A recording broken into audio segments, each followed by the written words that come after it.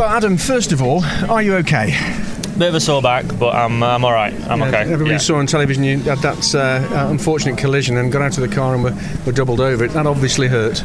Yeah, it was just the initial impact, just top of my back just started hurting, and then you get out of the car and it catches up with you, and all of a sudden you sort of think like, bloody hell, that hurt.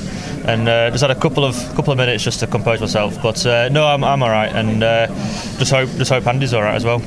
Indeed. What's the damage to the car? We're not sure yet.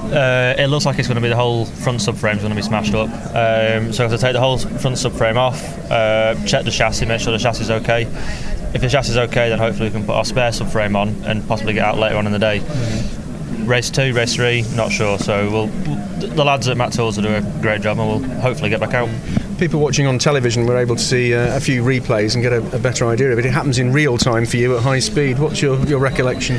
There's nothing you can do. You go through old hairpin, and Andy just appeared out of nowhere in front of me sideways across the track, not moving, and there's nowhere to go. So unfortunately I just went straight into his door, probably 4th, 5th gear, something like that, and just straight into him. But it's a split second thing, you've no time to react like that, and it's just motorsport. That's what happens, unfortunately. Okay.